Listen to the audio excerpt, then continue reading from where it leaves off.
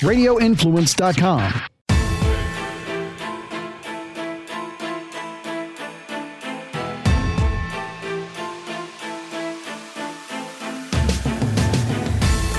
Good afternoon, everyone, and welcome to the Monday edition of the Dark to Light podcast with Chili Val and Chili, huh?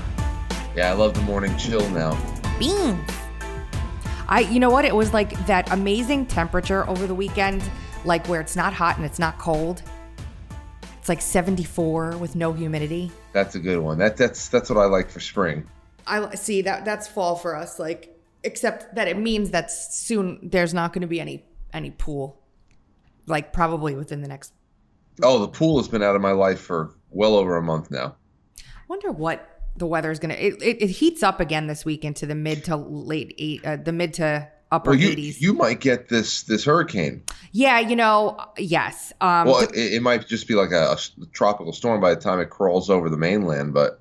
Yeah, depending on what it does. And the crazy thing is with this, it's Tropical Storm Ian now, but last week, it was Thursday and Friday before like they really started talking about it. And Ron DeSantis declared a state of emergency like immediately. Right. And I'm looking at these models, and I do this every year. I mean, the Atlantic hurricane season for me is like binge watching Game of Thrones or something. Like, I'm obsessed with it. So I see all these models in complete agreement about where this storm is going to go. Like, before it's even actually a hurricane, a tropical storm, it was basically just a mishmash of clouds or an invest when they started freaking out about it. And I'm like, this is really, really weird. Like, it's happened before, because somebody who has a lot more experience with this than I do told me that it's happened before, that all of these models would agree so quickly. But then like things started to change a little bit. And then Levi at Tropical Tidbits started saying like, okay, it's slowing down. We're not sure if it's going to stop here. But now it looks like this thing is going to hit anywhere between Tampa and the Panhandle. Yes, that's what I was looking at. The path looked like coming up Gulf. Yeah, it's going to come up, hit anywhere between like Venice, Tampa, and the Panhandle. And for a minute, they thought it might hit Louisiana and the and do that. And then it's going to go, looks more to me, to be honest, like it's going to hit western South Carolina more so than the coast. But there is one or two paths that show it veering off into the Atlantic right off the coast of South Carolina. And then who knows what it does from there. So. Oh, let's hope for that. Well, first of all, I have a lot of friends and family down in the Florida area and above that. So you want everybody to be safe and to hell with this hurricane crap. But on a more selfish level, some of these paths have shown it coming up all the way to New York. By that point, being just a tropical depression or whatever. But it's going to hit on Aurora's baptism day. Oh no! What's crazy? So we may just cancel. There's a chance that we might cancel the party by Wednesday. She'll still receive the sacrament, but. It's nuts. My somebody very close to me has this whole big thing organized for a year. All her kids are coming down to Florida. She lives on the east coast of Florida. And they plan this trip. They're all going to Disney. They have this whole thing planned. I mean, all for a year. And now it's got to be probably canceled because of this. Like, it sucks when stuff like that happens. Indeed. It sucks. So we'll see. We'll watch it and see what happens. All right, Frank, we're going to start the show today with FBI malfeasance, because why not? Oh, that's a thing? The single biggest threat, I feel anyway, to us in this country right now, as an individual, is the weaponized justice system, quote, justice system. Because the government has the power to strip you of your freedom, throw you in a cage, and keep you there as long as they want to. Mm-hmm. So a couple different stories that are really insane. One of them has gained mainstream attention now, but the other one hasn't. Would you want to do pro-life demonstrator, Catholic guy with a family of 7, like amazing in the community, arrested? Or do you want to do California safety deposit boxes? Which one would you like first? Well, I know I already read about the first one, so let's just do the one I haven't heard yet. Okay, we'll do that one first. Yeah. Okay, so California, right? There's this business that starts up, and it is just, it's not a bank. It's just basically a safety deposit box business. So all they do is loan out safety deposit boxes to people, and you get in with like a biometric eyeball scan. It's like very high security. And they started, like, cops started casing this place and started noticing that, you know, a lot of drug dealers were going in, and there's a precious metal store next door. So they opened up an investigation into the place because they thought there was money laundering going on out of there. And they were in fact correct at the end of the day. There was money laundering going on there, but there were like 700 something boxes in there. So the FBI goes to a judge and tells the judge, we need, in order to take 1 or 8 or whatever of these boxes, we need to take the entire place. So we need a search warrant to cover all of the boxes in the place, but we're not going to take any of the people's stuff other than the ones that we know are the target, for lack of a better way to explain it. Okay. The judge grants the warrant with very specific points not to go and, you know, everybody who's not involved in this conspiracy that you're investigating, you need to immediately provide them with ways to get their stuff back. Because they're seizing the stuff in the boxes. They're not supposed to go through the boxes of the people that they don't target in this crime. And they're just supposed to return these people's stuff. Well, they end up seizing, the FBI, $86 million in cash from these boxes. And they start using the boxes to find crimes of the people that had them. So basically, if you had a safety deposit box in this place, the FBI took it and then tried to find something that you did wrong based on the contents of the box. Wow. Right? So, wow. Yeah, it's bad. I'm going to have to actually investigate this more and read the court case because it has blown me away. It says the opening paragraphs of the story in the Los Angeles Times are, it took 5 days for scores of agents to fill their evidence bags with the bounty, more than $86 million in cash and a bonanza of gold, silver, rare coins, gem-studded jewelry, and enough Rolex and Cartier watches to stock a boutique.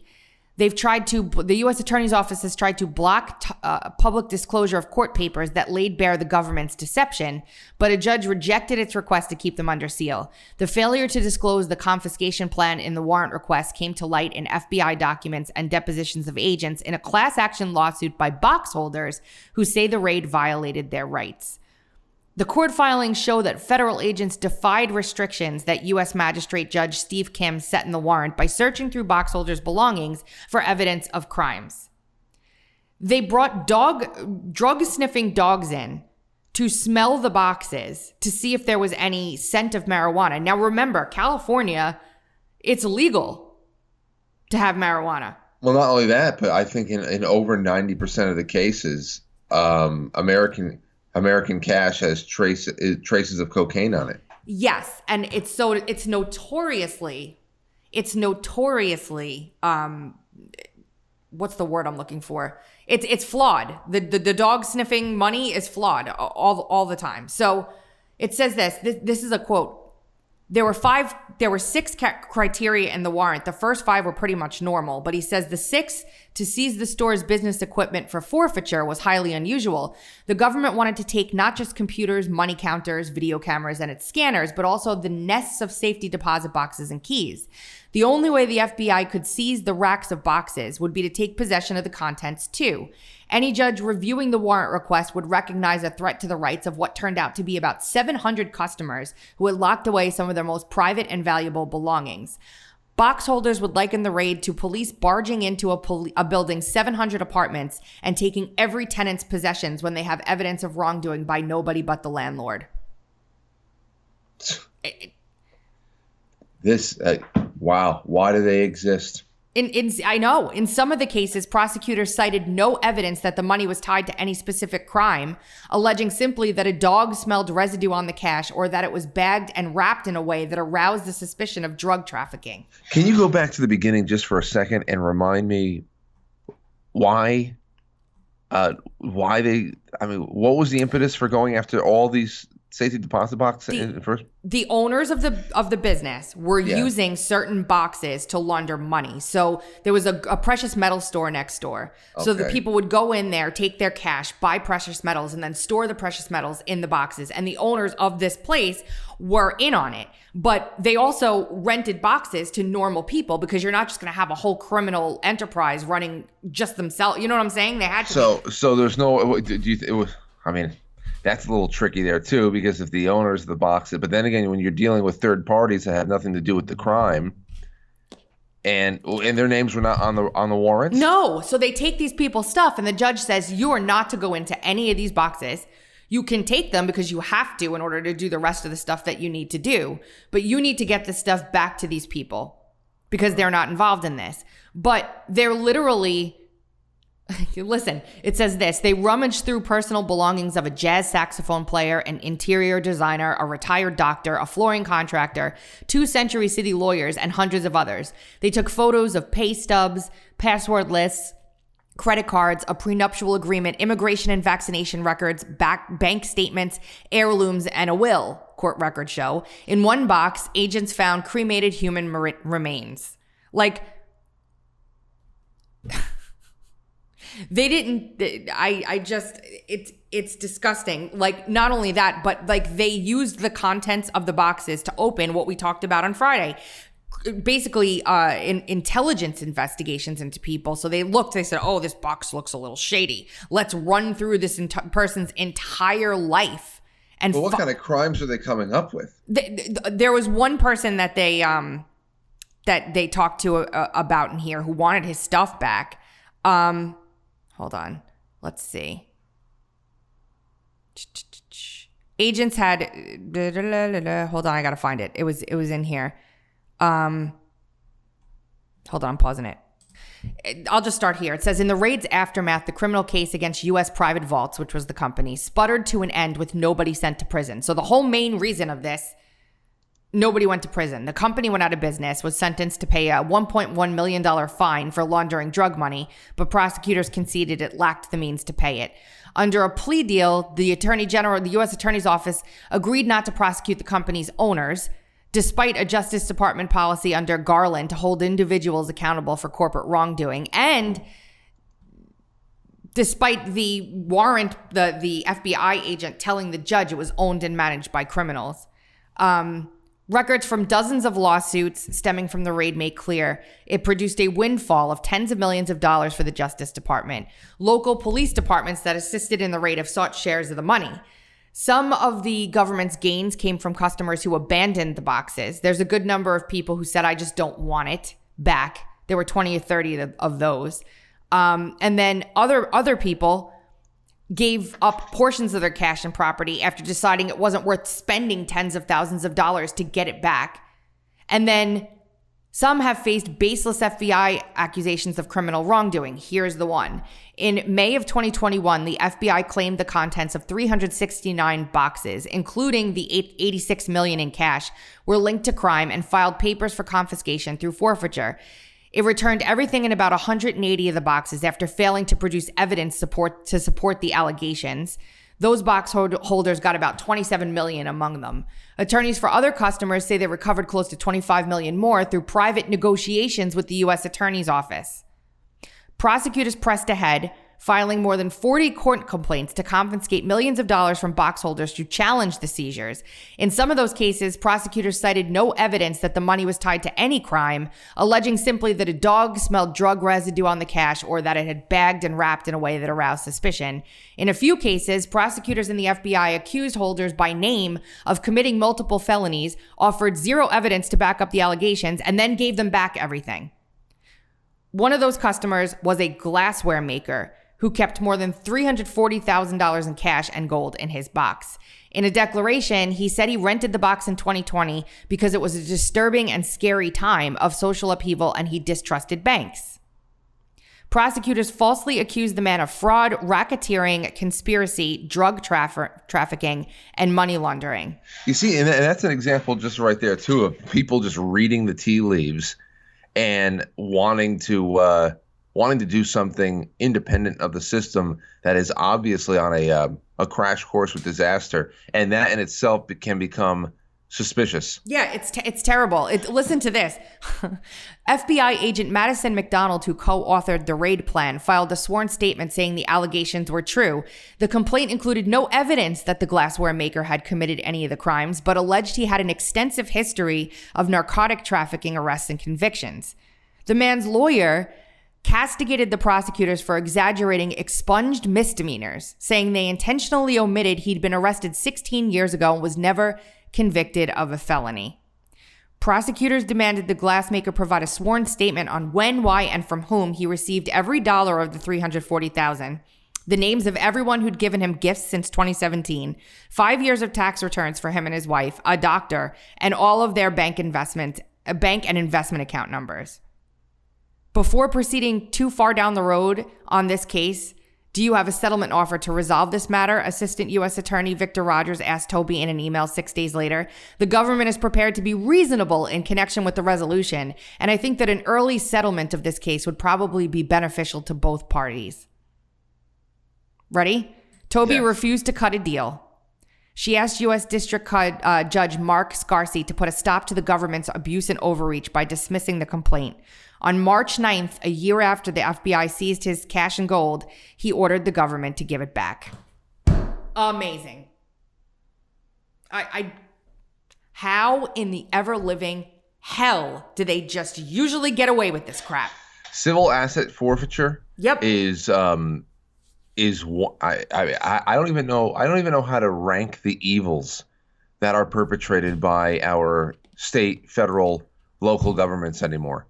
But civil asset forfeiture and seizing of personal items like this with just impunity is among everything. The self-employment tax, the inheritance death tax. I mean, it's just this is just par for the course, but it's horrible to hear. Have you seen like the veteran? There's a story about a veteran, and I'm not going to remember exactly everything about it, but I've read it a while back. They pulled him over, and he had his entire life savings in the car. He was transporting it, he was moving it, whatever. Texas, right? I believe so. It was a stop and this is exactly what I was thinking about when I said it. Veteran, entire life savings stolen. The government pulls him over for something like, some traffic violation.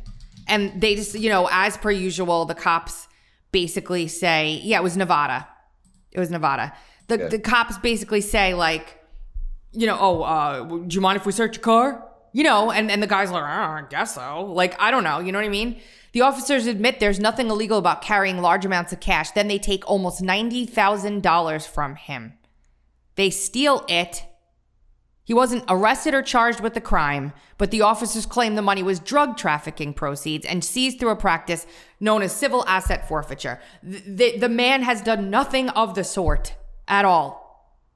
And the DEA still has his money. I'm telling you, it's one of the many evils that is perpetrated by American governments.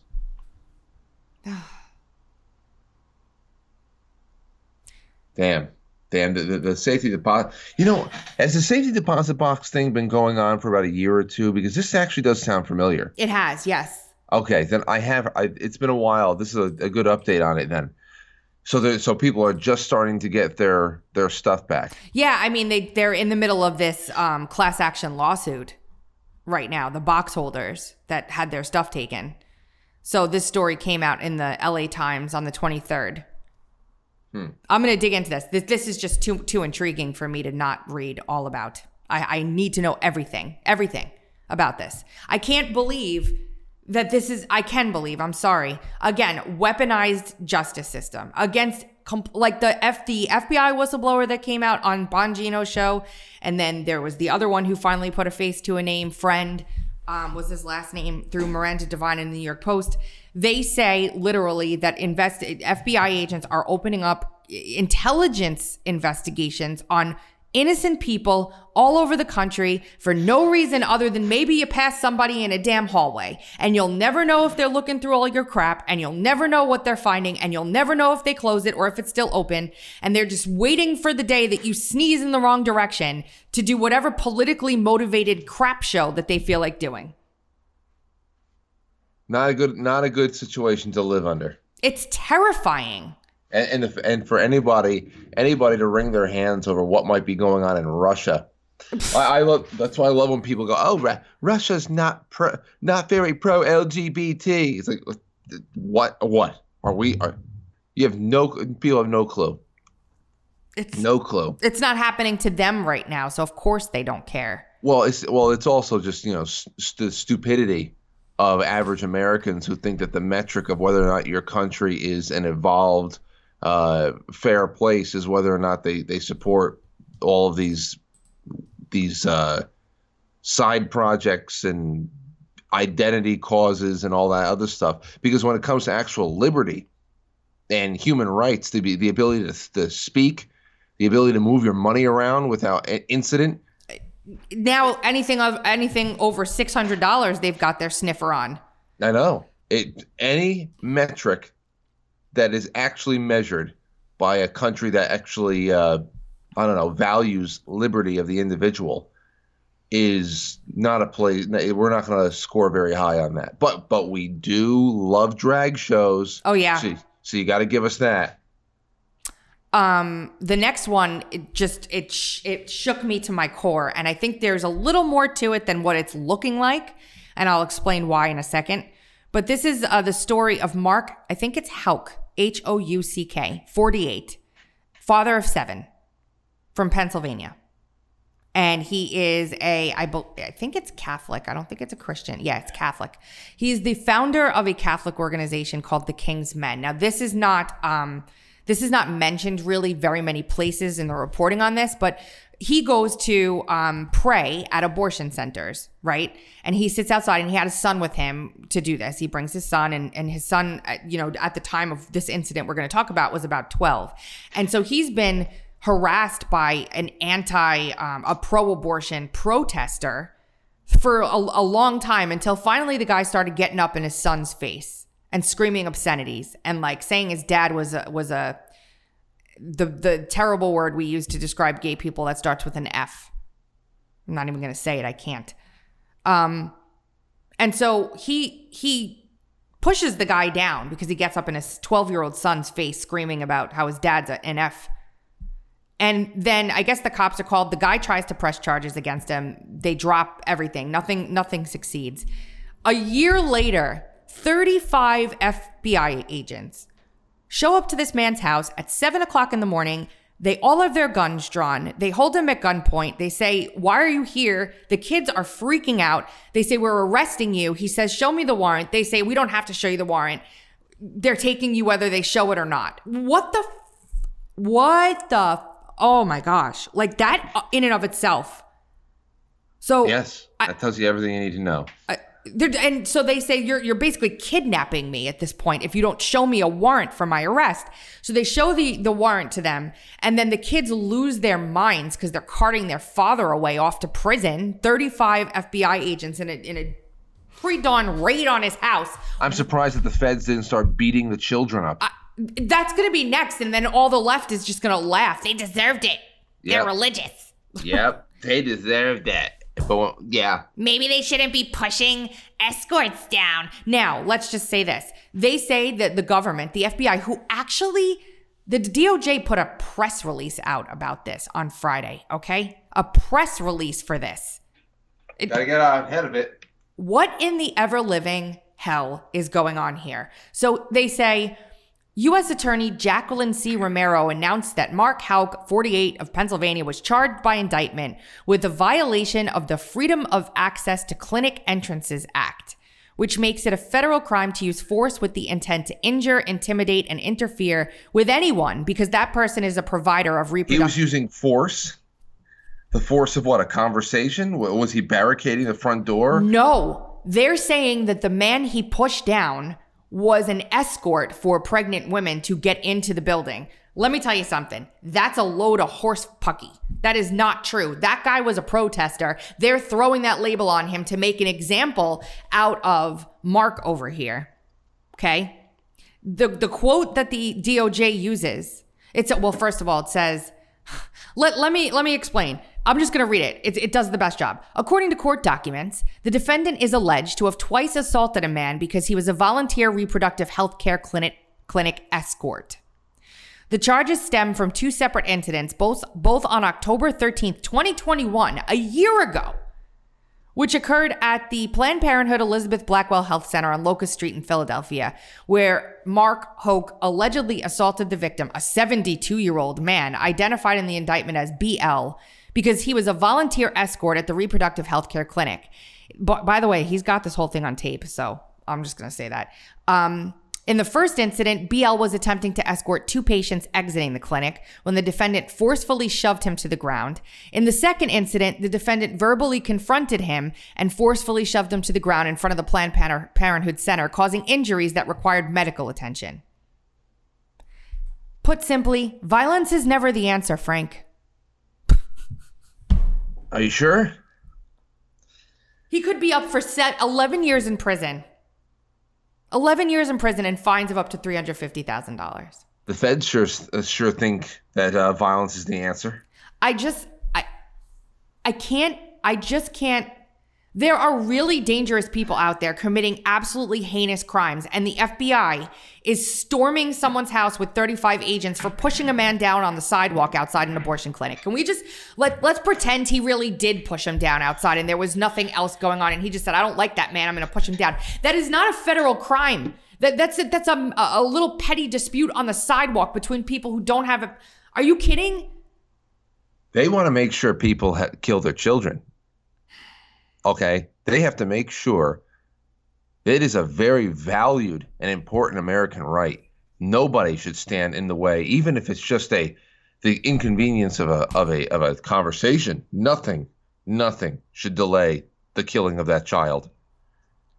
So there's the feds for you. You know, there's the old saying goes to pick your battles.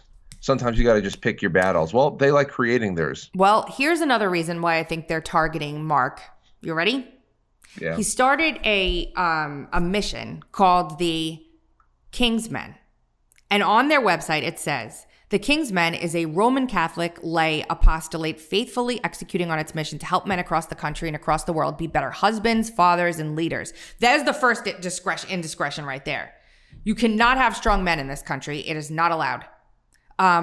During its 15-year history, the apostolate has supported the formation of 50 weekly men's accountability groups across 30 dioceses, run over 60 dynamic weekend retreats, delivered presentations and workshops at hundreds of conferences, and given courageous witness in defense of human life and the dignity of women, leading to the closure of more than 20 sexually orientated businesses, and positively influenced the lives of hundreds of thousands of men.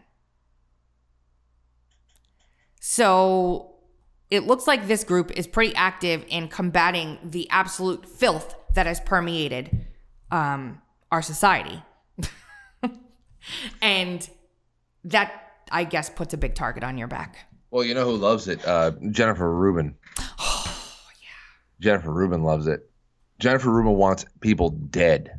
She literally. She wants anybody who even identifies politically as just a milquetoast Republican. She wants dead. She said that. She said, we need to burn down the Republican Party and we have to level them, because if there are any survivors, if there are like anybody who weathers this storm, they will do it again. Whatever it is. I was just going to say, what's it? I don't know. But this was also in, because I think over the weekend, she said that we have to get away from this pretend balance in news coverage, because we have to, I don't know, because Trump and his defenders are so dangerous that we need to discard this false balance in media reporting that we have developed over, however many years.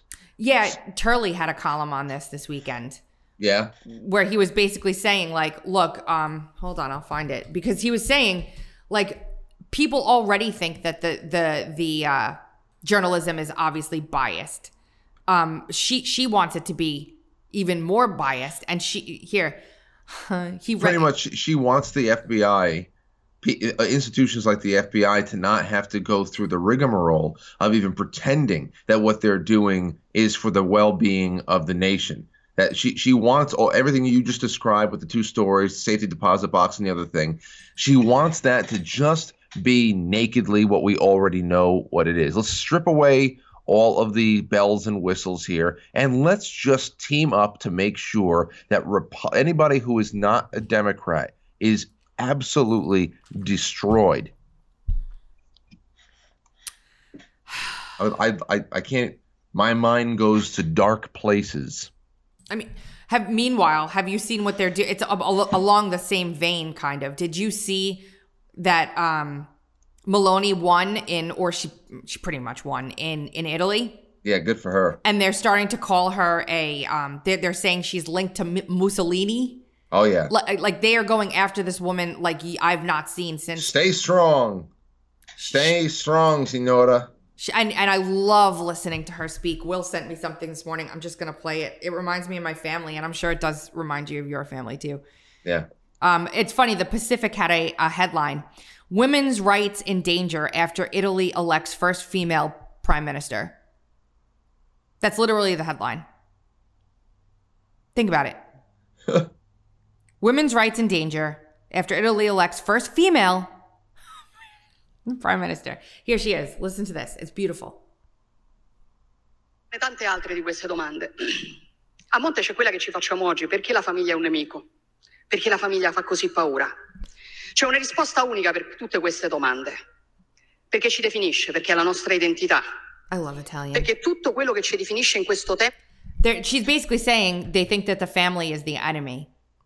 I know. Isn't it family, country, and God? Yep. And if they say that is a very dangerous message. Well, very dangerous. If you're against that, it's very dangerous. So, yeah. No, it's a dog whistle.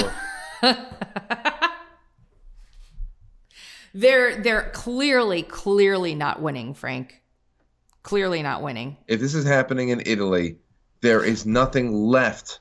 There's nothing left of them in the United States except the media and their pollsters and anyone else who just projects whatever they want onto the blank screen. It's just they have nothing but projection. Well, one of the big issues in Italy, and it has been overtaken by illegal immigration, Italy.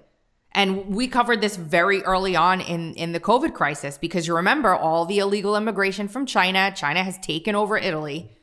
China has one belt, one road right into northern Italy. They took over the fashion industry. They took over every industry. Every, small business was routed out by illegal immigration. They have had a very big problem with it, probably worse than we have, honestly, so far anyway. And she's running on a very strong, like, let's get the Navy to stop these boats from coming over here. Enough is enough already. These people are committing crime upon crime. I mean, I detailed it in my Why Italy column about COVID. Why was Italy so hard struck by COVID? And it was because there is immigration from China over to Italy, either legal or illegal or travel or whatever over there from China that was happening en masse right after COVID struck. And the prime minister of Italy at the time was saying they'd started a Hug a Chinese campaign because the Italian people were like, oh, that person's from China. They could be sick. So they went out and said, this is racist. You have to do Hug a Chinese. Go up and hug your Chinese neighbor. And that's what was one of the biggest reasons for the spread of COVID in Italy. Which is also so incredibly dehumanizing. Hug a Chinese. Quick. Yeah. Show how much you don't think that they're some filthy disease-carrying dog. Oh, quick. Do you mind if I hug you? This is a new initiative for the government. And I'm so sorry that you're going through this. Going through what? Leave me alone.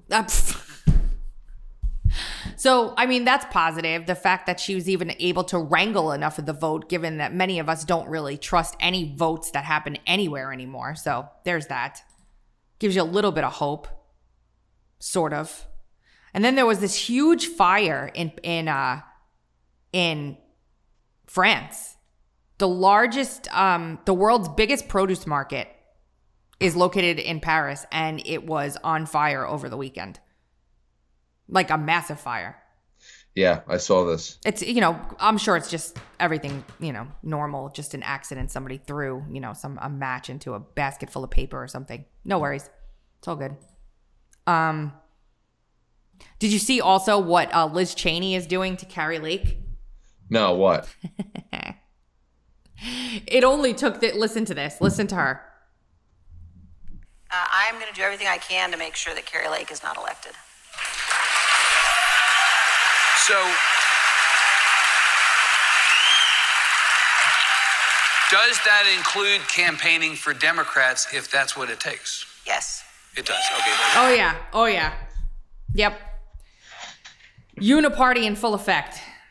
There's nothing hiding it anymore. The fig leaf is gone. It's kind of fantastic, actually. I love it. I love it. I love it. Bring it on. The fig leaf is gone. Yeah, the emperor is naked in town square. Everybody can see it now. The emperor has been flayed. He's not just naked. He has been flayed. You can see his insides as well. Liz Cheney, Carrie Lake came out and was like, well, they really love her in Wyoming. So this is the screams of a dying neoconservative / I don't even know what fascist / communist bastion. I just saying. I mean, I have never seen anything like this before. Oh, and then they asked Kamala Harris about what she feels about the Latino vote being lost, basically, because guess what? They're not. Most Hispanic people, I can speak from some experience, are not crazy progressive trans leftists. They are God, family, country people like in Italy. They have a culture and a heritage, and they are very strongly rooted in that for the most part. So here she is talking about Democrats and Latinos. Do you think that the Democrat Party has lost touch with Latinos? I will tell you, I have been so proud to be here with Latino leaders in Milwaukee talking about the work that we have done as an administration that has been focused on the Latino population. I'm here at the University of Wisconsin-Milwaukee. I've been meeting with students, and these Latino leaders know and have thanked us for the work that we have done to relieve student loan debt. What? Well, that's not an answer to the question. Have you spoken to anybody from the Latino community about school debt? That would be a maybe answer to that question. An answer to that question, even though it would be a lie as well. But she's Louise. She is a very untalented woman, isn't she? She's terrible. Just terrible. What an unfortunate person. She's there's nothing there. There's another clip she had about community banks. Hold on. Let me see if I can find it. Oh, did you see on Netflix they have the Dahmer series out? Yeah, my friend's been talking about it all weekend. So is my daughter. But now she stopped watching it. I think she stopped now because of the last episode that they had on. It gets worse and worse. I mean, I know a good amount about the Dahmer story as it is, but I mean, from what I've gathered, because of course it's Netflix, and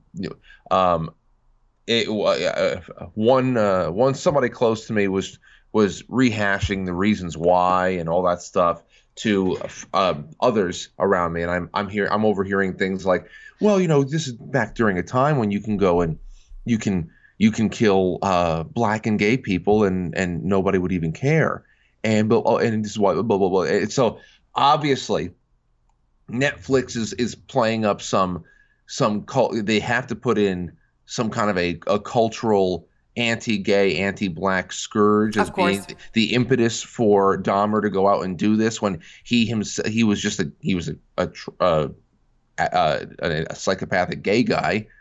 I mean, he just went after people that he sexualized himself. I mean, this is not a guy who wanted to clean the planet of gays and blacks, but that's just something they had to put in there. I mean, we know a lot about current crop of Democrats and their donors like Ed Buck, what they feel about young black boys in cowboy boots. So I wonder what the Netflix special on Ed Buck is going to be. Well, look, what little Helga said about the last episode was that basically the entire episode was a commercial for BLM without saying it. Because she was like, the entire 40 minutes of this episode was about how the police wouldn't listen to the black people talking about what Dahmer was doing because they were black. The whole episode. And she's like, they wouldn't listen to anybody about what he was doing. She was like, there were so many different people trying to tell the police that this man was just not doing the right thing. And they ignored everything. So it had nothing to do necessarily with the race of the people. It was just the culture of the cops involved. It's funny because, like, if that's almost like what the FBI is like today, Frank. They ignore the actual crimes going on and they go after people for like accidentally signing the wrong date on a parking ticket. If you want to listen to anything, I mean, it's very hard to get through, but it's wonderfully done. And I'd love to get her on my show. But there is a podcast serial called The Clown and the Candyman. Okay, it's about what's his name? Oh, shit. Bundy? I don't think it's not Bundy. It's who's the one? Who's the one that's dressed up like the clown? I forget. Killing me here. John Wayne Gacy, but there was someone else. Dean Corll. Yeah, The Clown and the Candyman. It is a serial that you can listen to on podcasts and all that. It is absolutely horrifying. And I can tell you, one of the biggest reasons why it was so hard to detect what was going on at the time is because the culture was shifting and it was starting to create these absolute psychopaths. And not only were these types of killers becoming more and more prevalent and more readily introduced to society, so people didn't know what they were looking for. They couldn't conceive of any kind of evil like this. Yeah. So from on a law enforcement standpoint, if you want to go listen to the other one, Sons of Sam, if anybody wants to go watch a really good Netflix one on serial killers, they should go watch the Sons of Sam. Sons of Sam. I think I've seen that. You should. I mean, I did a really great show on that with some people who knew what's his name, the actual chief investigator in the whole thing. That show that Berkowitz was really a very small player in the entire thing, and it actually exposed a larger nationwide cult network of satanic ritual and everything else, and it's horrifying. Now, Netflix needs to make this about race and sexuality, or else it's not Netflix now, even though they managed to keep it on the back burner a little bit for the Sons of Sam thing 2 years ago. But even The Captain with the Derek Jeter series, I think I ended up skipping over a cumulative episode and a half just because they could not stop. They could not stop with the black activism. And you liked that to start. You really liked it. That's sad. It was wonderful. Well, Spike Lee's a part of it. Oh, okay. So I was actually giving him credit for, keeping his lesser urges to the wayside a little bit. But nope. Yeah, it never goes that way. So just for The Clown and the Candyman, the summary says, 2 serial killers, Dean Corll and John Wayne Gacy, thousands of miles apart, brutally murdered over 60 teenage boys. The police said the murders were the work of these soul deranged killers, but for the first time, we revealed that they were actually connected by a network of pedophiles, which was partially financed by prominent members of American society. Mm-hmm. This is America's sordid secret. Another one you should listen to is Penny Royal podcast. Penny Royal podcast. Listen to season 1, and it takes you. It's all stuff like, it's very weird. It goes from paranormal to satanic, very odd, weird shit that's going on in this one county in Kentucky. So Penny Royal podcast and The Clown and the Candyman, and you'll see. I mean, Netflix just can't help itself. You know, it's the home of the Obamas at this point. So of course they're going to make Dahmer all about the plight of gays and blacks. You know what's crazy is they tagged the show LGBTQ. Oh yeah. Yeah. And people are losing the LGBTQ people are angry that they tagged it that way. And then I read a piece about some of the victims' families, like they're like, oh my gosh, why do we have to like have this? Why, like they're being re-victimized by it. And their reasons why they think that this is a very bad idea for them to do this story or this series. They re-victimize anybody. I mean, their entire platform is about reaching hundreds of years into the past to re-victimize people who have nothing to do with whatever they've cherry-picked from the 17th century or the 15th century. This is what they do. So, yeah, any kind of reminder, if you're a black or a gay person, that, look, this is your real history. You've been brutalized. That's all they do. I was on the phone with Brandon Strzok yesterday, and I said to him, can I ask you something? Because I just have to ask you this. Why is it that we have, because, let me tell you why I was talking. I mean, we talk a lot, but this is why I was talking to him. He actually has managed, and I can't believe this. I really can't. He has managed to put together, Frank, a debate that will be held in D.C., the Black Americans Right First Left Culture War Showdown. He has 3 Black Americans from the left and 3 Black Americans from the right, and they are actually going to debate each other. Who would he get for the right? Because it's all a matter of who he got for the right. He has Delano Squires, who is a research fellow at the Davos Family Center for Life, Religion, and Family. Shamika Michelle, who is an author and a Blaze contributor. I actually know her. She's actually pretty cool. And then Malik Abdul, who is a GOP strategist and commentator. I think I know that. I think I've seen Malik Abdul on YouTube. And then on the left, they have Amisha Cross, who is an activist commentator and Democratic strategist. Robert Patillo, a civil rights attorney, activist, radio host, and political analyst, and M. Reese Everson, who is an author and attorney and advocate. Too bad they couldn't get somebody like Jason Riley. I think, they went to a lot of people, and a bunch of them were like, yes, we'll do it, and then said, we can't do it. Our people said it would be suicide for us. Career suicide. But how would that be career suicide if that's your career? I guess because Walkaway and Brandon and J6 and... Oh, God. Yep. But he did it. He pulled it off. October 15th, 6 p.m., Washington, D.C. And I said to him, we started talking about what's going on in the world and whatever. And I said, why is it that when, gay people in general are basically now privileged in society, forget about, underprivileged or scorned or held back, are they flailing about as though they have nothing and they're being oppressed everywhere? And I'm like, can you explain it to me? And he said, that's actually one of the reasons I walked away, because when we were given marriage rights, that's what we'd been fighting for however long we'd been fighting, and we got it. And I was like, thank goodness. Okay, we're on firm ground now. Like, I'm happy.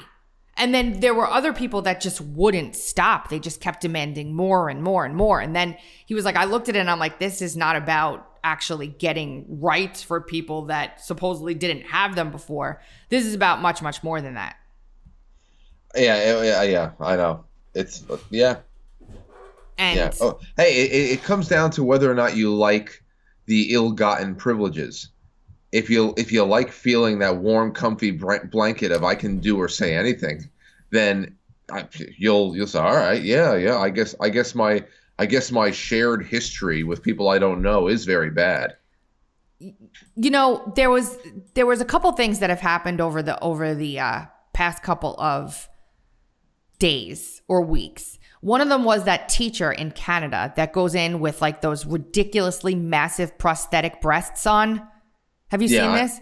I do, and I was actually I don't know. I was thinking about saying some stuff about that tonight because I still think that this guy is a troll. A really. Oh, you don't think it's an actual? You think he's? I think that he is holding steady. I don't know. Why would you go to that degree? Why? I mean, it's one thing to be one of many crazy teachers out there that want to make the entire school day about them and their issues, because that is aplenty. But for this person, who I've read things, of course, it's just from anonymous people who say that they know him and that this is definitely a troll job or whatever. But I didn't need that to start suspecting. Why did it go with the garbage bag size boobs? It's too much of a parody. And because you know what they got when I forgot who did it, maybe Rebel News or somebody up there in Canada went to the school to ask about dress code and all that other stuff to the principal of the school, and got the principal to say no, the dress code is just for children, not for teachers, and then also came to the point where he corrected the Rebel News correspondent for referring to the teacher as he, saying we stand by the identity, chosen identity of all of our teachers.